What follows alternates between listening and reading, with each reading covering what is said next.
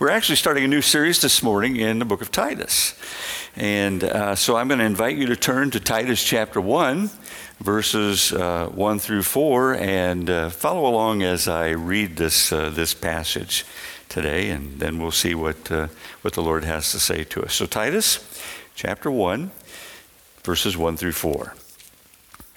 Paul, a servant of God, an apostle of Jesus Christ, to further the faith of God's elect and their knowledge of the truth that leads to godliness, in the hope of eternal life, which God, who does not lie, promised before the beginning of time, and which now, at his appointed season, he has brought to light through the preaching entrusted to me by the command of God our Savior.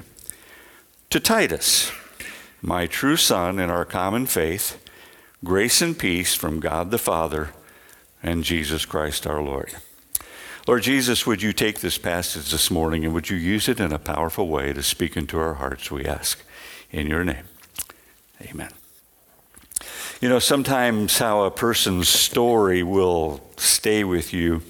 One of my travels several years ago, I heard the testimony of a woman who, by her own admission, had lived a willful and destructive life. Frankly, as I listened to her, I couldn't help but think she made the woman at the well look like a saint. Listening to her story made me sad.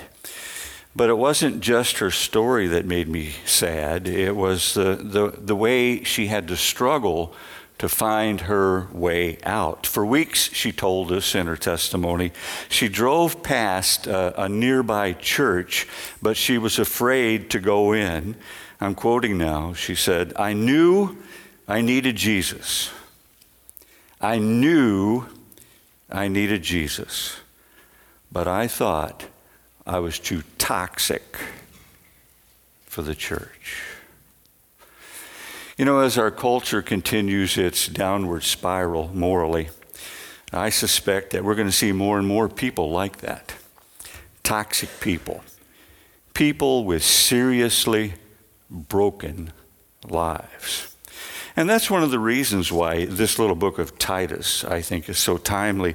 Titus was written to a toxic and broken culture, the culture of Crete. Crete was at one time a great empire. The Minoan civilization had its origins, its root, its foundation in Crete, but that was long, long past.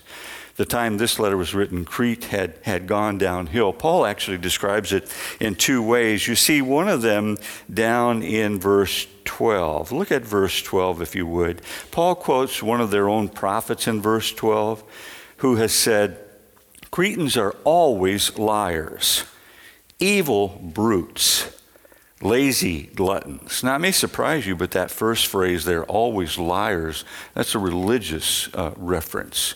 The Cretans had actually had the audacity to, on their island, have a tomb for the great god Zeus.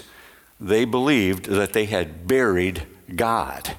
And so the rest of the world considered them just bold-faced liars. I mean, they were in your face about religion, sort of like the modern atheists. And so they were always liars in this religious sense. They were evil brutes. One writer at the time said that we have mockingly described them as saying of themselves, "We have no need of predatory animals on our island. We are predatory animals." And then that phrase, lazy gluttons, that refers to their self-serving lifestyle. The Cretans are the only people in the world, this same writer I just referred to says, the only people in the world in whose eyes no means of gain is disgraceful. So they were irreligious, they were violent, they were self-indulgent, and those were the kind of people that Titus had been called to serve with the gospel.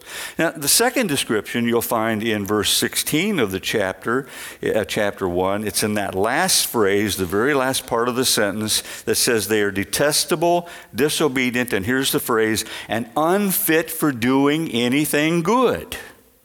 Now that phrase, unfit or fitness for doing anything good, appears 7 times in this little letter of Titus. It appears 1 time here in chapter 1 where it refers to their leaders. Their leaders were unfit, unsuitable, unsuited to do anything good. That's how corrupt this culture had become in the apostles' eyes.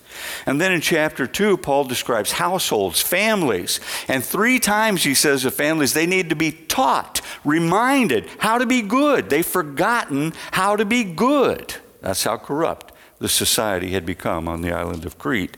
And then in chapter 3, 3 more times he talks about society in general. And he says society in general, not just the leaders and not just families, this whole society, every piece of it, they've forgotten how to be good. 7 times in this little letter, Paul says, this is a toxic people. These are people who no longer know the meaning of good. They've forgotten it. They just don't know where to go and how to do that. So I think that's one of the reasons why Titus is timely to us today. It raises the question, how does a church, how do we as Christians, how does a church and how do we as Christians minister to people like that? How do you serve toxic people? How do you serve people who have forgotten, no longer know how to be good? I think that's the subject matter of this little book of Titus. And he's going to answer that question for us throughout the entirety of his letter. But as Paul often does, in his introduction, it sort of serves as a table of contents. And in that introduction, he's going to give us 3 big words. These are big idea words. He's going to flesh out the details later on. He says, but there are 3 huge things I want you to remember as we minister into a culture like this. And I want to focus on them for just a minute this morning. I want to focus on those 3 words. And the first has to do with faith, and it can be summarized like this. Toxic people need to hear about the faith that is able to make them special. Now, Paul does some really interesting things in this passage. Let me show you what he's doing in verse 1. He starts by saying, Paul, a servant. Now, in order for this first point to make a sense to us, we have to get it that Paul is addressing a certain kind of people. And that certain kind of people is summarized in this word servant. In the apostles' day, for the Greeks and the Romans, to be a servant, and literally it's the word slave, meant to be nobody.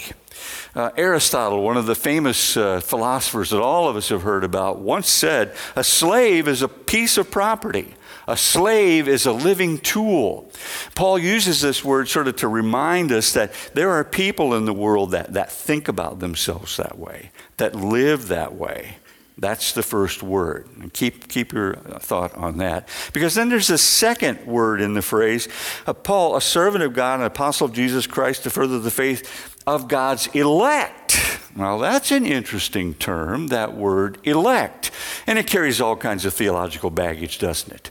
I mean, right away you begin to think, well, where are we going to go with elect? But, you know, and the way Paul is using it here, it doesn't have, I think, all of that baggage. It just simply means special.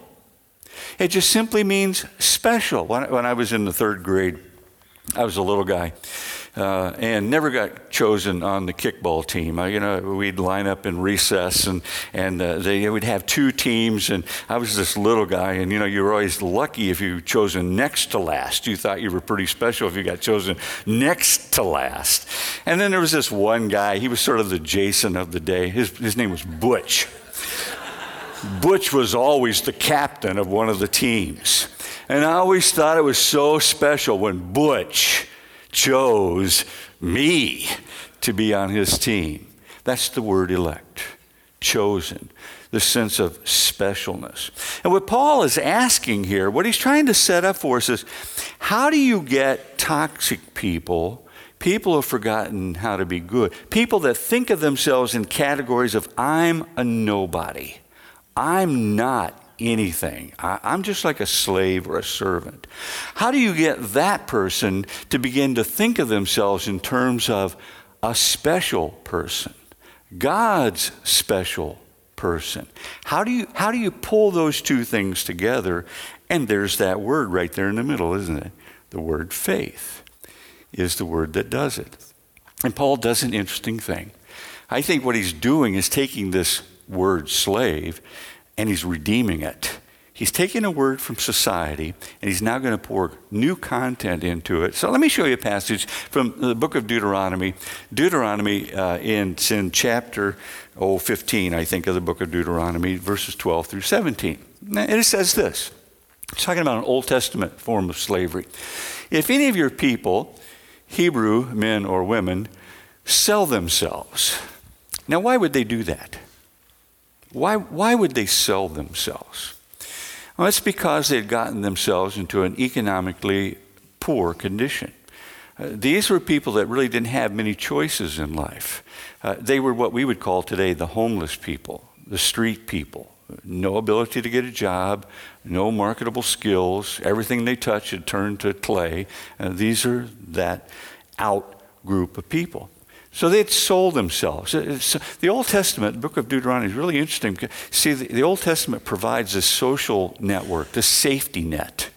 If you get into that kind of trouble in the Old Testament, there's a way out. It's called indentured servanthood. That's what this is describing. Here are people that have reached rock bottom and they sell themselves, but they can't do it forever. There's a time limit on it. It says you serve 6 years, and in the 7th year, you must let them go free. So there was always a limit on the kind of servanthood that Israel experienced. And notice this, and when you release them, do not send them away empty-handed, but you go back into your stores and supplies and your flocks, and you give them some of your flock. You give them a fat little sheep or two, and your threshing floor, and you give them something that they can survive from, and your wine press, and you give them something that they can go out with, so that you've supplied them so that they can get a fresh start. They've paid their debt, and now you give them the ability to get a fresh start. And then he says in the last part, he says, remember that you were slaves in Egypt and the Lord your God redeemed you. That's why I give you this command today. Now the next part of our passage. But if your servant says to you, I don't want to leave, I don't want to go, because he loves you and your family and is well off with you, take an awl, this is a little drill bit, back them up to a doorpost and pierce their ear.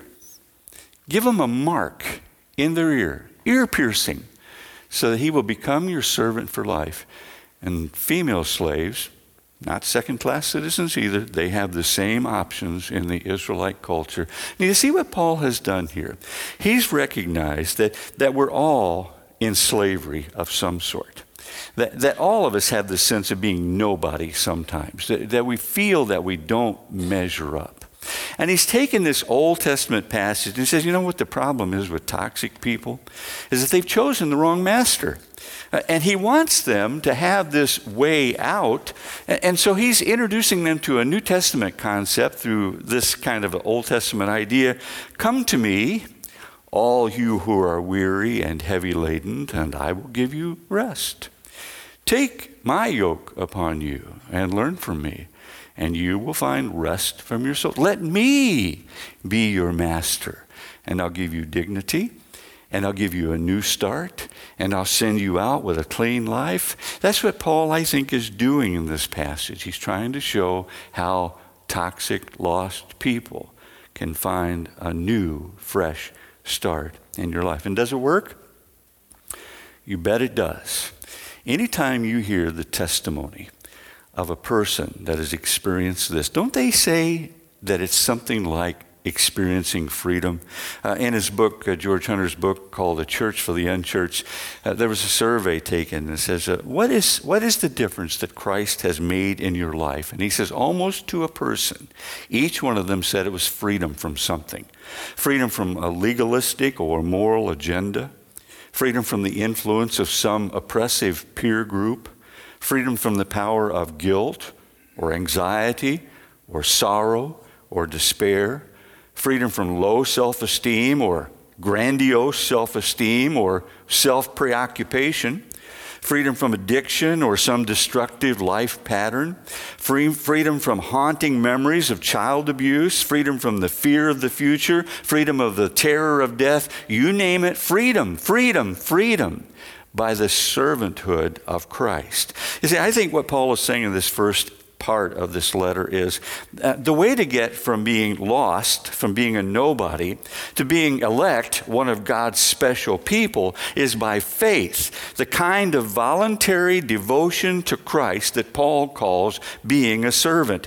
Toxic people, lost people, people who have forgotten how to be good need to hear that. That's a part of the way we serve them, by ministering into the culture with this message. And the challenge for churches and for Christians, for people like us, I think, is to help toxic people know that we understand their struggle and that we have a response that can help them move from being here to being over here. I think that's the first thing Paul says. It's a good piece of advice. Now that brings us to a second big word, and you'll see that there in verse 2. If faith was one of the parts of it, verse 2 he says, in hope of eternal life. That's my second point this morning. I think toxic people need to hear that there is a hope that is bigger than this life that they experience. Paul calls it the hope of eternal life. It's a special hope. It's an exceptional hope.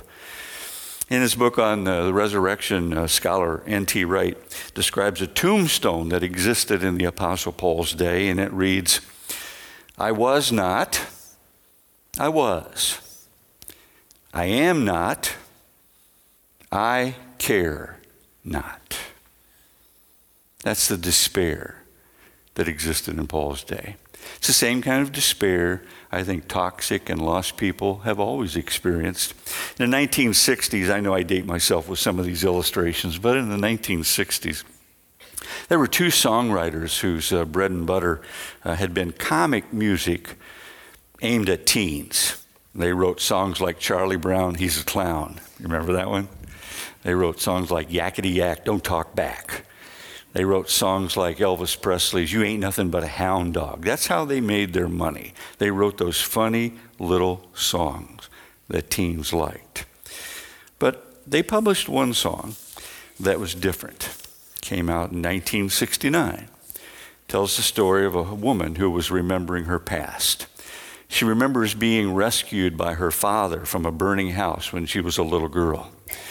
She remembers being taken to the circus on her 12th birthday and seeing clowns and elephants and dancing bears, she says. She remembers the first time she fell in love and the broken heart that she experienced as a result. But in that song, what she remembers most is how empty all those things left her feeling. And she said, if that's all there is to life, we should break out the booze and have a ball until we meet what she calls the greatest disappointment of all, ending our life in death. You remember the song? It was titled, Is That All There Is? And it was sung by Peggy Lee and has survived in a number of morphings ever since then. In fact, since she's released that song in 1969, 30 years after her release, it was voted into the Grammy Hall of Fame. And I asked myself, what is there about this song that people find so appealing? And I just have to answer, that's where many toxic people live their lives. That's where they are today. They think that what they have is the best they can expect. There is no more, and it doesn't satisfy, and so why not just break out the booze and have a ball? It doesn't get any better than this. And that's not a glorious statement. That's a statement that they have given up. Well, compare that with the woman who was told that she had cancer. Her doctor told her that she only had 3 months to live and that she could start right now to make preparations to die. And so she did. She began to take her relationship with her Lord more seriously, and she started to pay more attention to God's Word. In the process, she discovered that God was giving her actually a ministry to those people that came into her presence to minister to her. This woman's life began to spill out into their lives because of her faith and because of the stance that she had taken and because of the things that she was experiencing in the Christ. She saw a new hope spill from her into them. And near the end, she called her pastor and spoke to him about final wishes. We do this on a regular basis with families that have lost people. And she told him the songs that she wanted sung at her funeral, and she told him the scripture passage that she wanted read. And she also told him that she wanted to be buried with her Bible. And just about the time the pastor thought she was done, she said, "Oh, there's one more thing. I want to be buried with a fork in my hand." The pastor didn't quite get that, and she saw that he didn't quite get it, so she explained. She said, "In all my years of attending church socials, my favorite part was whenever somebody was clearing away the dishes, they would say, 'You can keep the fork.' And I was so excited because I knew that was a signal that something was coming. And it wasn't going to be Jell-O, and it wasn't going to be any kind of pudding stuff. It was going to be something with substance, cake or pie. So I wanted people to see me in my casket with a fork in my hand, and I wanted them to wonder, what's with the fork? And I want you to tell them, when you hear them ask that question, she believed something of substance is coming. She believed something better lies ahead." And that's the kind of question our lives as churches and Christians are designed to generate in the lives of toxic people. We're supposed to live in such a way that whether we experience joy or sorrow or everything comes crashing down, we're supposed to live in such a way that we've got a fork in our hands. And when people see how we handle those things, they ask the question, what's up with the fork? What's that all about?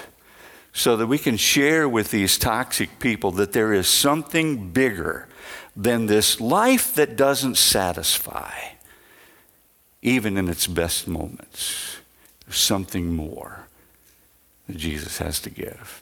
Hope of eternal life. And then there's that third point. It's down there in verse 4. I love this word, but you got to see how it's sandwiched here. Remember, I told you Paul's doing some really interesting things. The third word is grace. We've got to show toxic people that there's a grace that refuses to leave Jesus out. Now, just like he sandwiched faith between servanthood and election up early on, he does something really fascinating here. Look at verse 3, the end of verse 3, the phrase, the command of God, our Savior. Now, that's referring to our Father. The Father, God, is our Savior. Now then in verse 4, where it says grace and peace from God the Father, now look what he says, and Christ Jesus, our Savior. He wants to make sure we know that both members of the Trinity, both the Father and the Son, are included in this salvation thing. Grace and peace that we offer is not just from the Father, and it's not just from the Son, it's from both. And why is that a big deal? Well, let me give you an illustration of how easy it is to forget that we can leave one or the other out. It's from a book. Some of you have probably read the book by Philip Yancey called What's So Amazing About Grace. You remember this story? It tells the story of what he calls the story of the prodigal daughter, a girl who grew up in a cherry orchard in Traverse City, Michigan. Her parents, she thinks, Yancey writes, overreact to her nose ring and the music she listens to and the length of her skirts. They ground her a few times and she just seethes inside. "I hate you," she screams when her father knocks on her door of her room after one of the arguments they had. And that night she ran away to Detroit.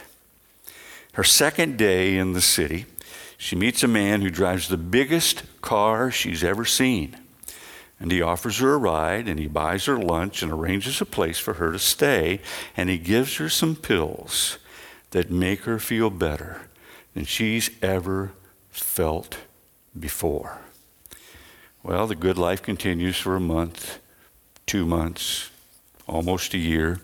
The man with the big car teaches her a few things that men like. Since she's underage, men will pay a premium for her, and she lives in a penthouse. And she can order room service whenever she wants it. And soon, the first time of sickness, the signs of sickness start to appear. Before she knows it, she's out on the street without a penny to her name. Winter blows in. She finds herself sleeping on a metal grate outside the big department stores in Detroit. And one night as she lies awake, she begins to whimper. Her pockets are empty and she's hungry. She needs a fix. She pulls her legs tight up underneath her and shivers under the newspaper that she's using for a blanket. And an image fills her with warmth. On a day in May, back home, when 1 million cherry trees are in bloom all at once, with her golden retriever dashing through the trees in chase of a tennis ball. Why did I leave? She asks herself. My dog back home eats better than I do now. And more than anything, she just wanted to go home. So she makes 3 straight phone calls, but only gets the answering machine on the first 2. She hangs up without leaving a message those first 2 times, but on the third she says, Dad, Mom, it's me. And I was wondering if maybe I could come home. I'm catching a bus up your way, and it'll get there about midnight tomorrow. And if you're not there, well, I guess I'll just stay on the bus until it finally arrives in Canada. It takes about 7 hours for a bus to go from Traverse City, from Detroit to Traverse City. And during that time, she rehearses what she's going to say to her father. Dad, she says, I'm sorry. I know I was wrong. It's not your fault. It's mine. Dad, can you forgive me? And she repeats the phrase over and over and over. Because, see, it's been a long time since she's apologized to anyone. When the bus finally arrives at the station, the driver announces over the microphone, 15 minutes, folks, 15 minutes. That's all the time we have here. 15 minutes, she thinks. 15 minutes to decide my life. She checks herself in the compact mirror that she's carrying, and she smooths her hair and licks the lipstick off her teeth, and she looks at the tobacco stains on her fingertips and wonders if her parents will notice, if they're even there. And she walks into the terminal, and not one of 1,000 scenes that she had played out in her mind had prepared her for what she's now seeing. There in the terminal stands a group of 40 family members, brothers and sisters and great aunts and uncles and cousins and grandmother and great-grandmother, and they're all wearing these ridiculous-looking little party hats, and they're all blowing these little noisemaker things, and taped across the back wall of the bus terminal is one of these computer-generated banners that says, Welcome Home. And out of the crowd breaks her dad, and she looks through tears, and she begins her memorized speech and says, Dad, I'm sorry. I know I was wrong. And he interrupts her and says, Don't worry, my child. We've got no time for an apology here. You'll be late for the party. A banquet's waiting for you back home. Now, that's a pretty powerful story. Every time I read it, it brings tears to my eyes. But there's something missing in this story. Did you spot it? There's something missing in this story. We see the girl's repentance. That's there, and it's plain. We see the Father's grace. That's there, isn't it? His forgiveness. He interrupts. But what's missing? We don't see the work of Jesus in this story that supposedly tells people about the meaning of grace. Now, I don't think Yancey left Jesus out on purpose, but that's my point. Sometimes we take Jesus' part in salvation so for granted that we tell the story and forget that it cost him his death on the cross for us to be able to be forgiven and the Father to unleash his grace.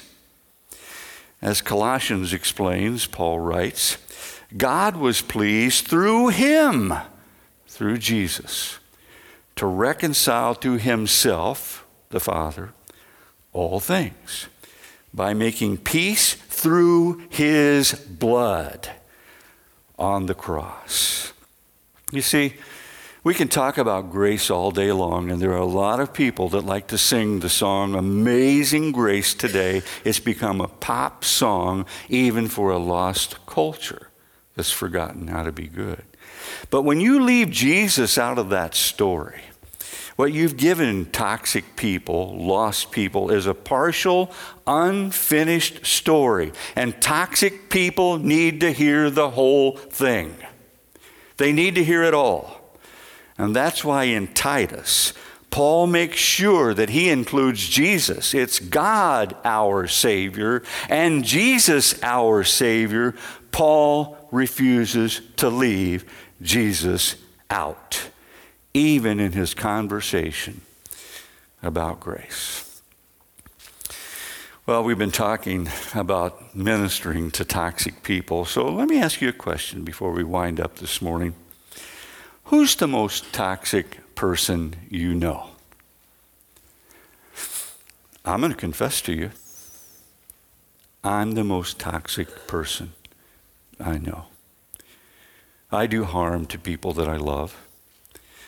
I sometimes forget how to do good. I'm the one that needs to hear this message. And if we think anything different about ourselves, no wonder people drive past our churches and wonder if they're too toxic to come in. We're all toxic people. We're all lost. None of us can stand before each other apart from the grace of Jesus Christ unleashed for us to make us the people we should be. If we're honest, I think we've got to admit we're there, aren't we? Titus is ministering to us. This is a letter for us. So my point is that Paul used this little phrase, the truth that leads to godliness, earlier on. My point is that the truth that leads to godliness is not just for people out there. We all need, I need, a faith that assures me I'm one of God's special people, because I don't always feel that way. We all need, I need a hope that's bigger than life's very best, because I don't always feel that way. We all need grace that refuses to leave Jesus out. Churches and Christians who minister like that, I believe, will always have a place in any culture, even in a culture that has forgotten how to be good. Let's pray. Lord, this is a powerful book. This is a book that shows us our inner selves, explains to us things that we don't often hear or admit or want to see. Lord, would you continue to serve us by using the message Paul gave to Titus to remind us, Lord, that without you we're nothing, that we stand by faith, that we need hope based on grace that Jesus Christ released. Amen.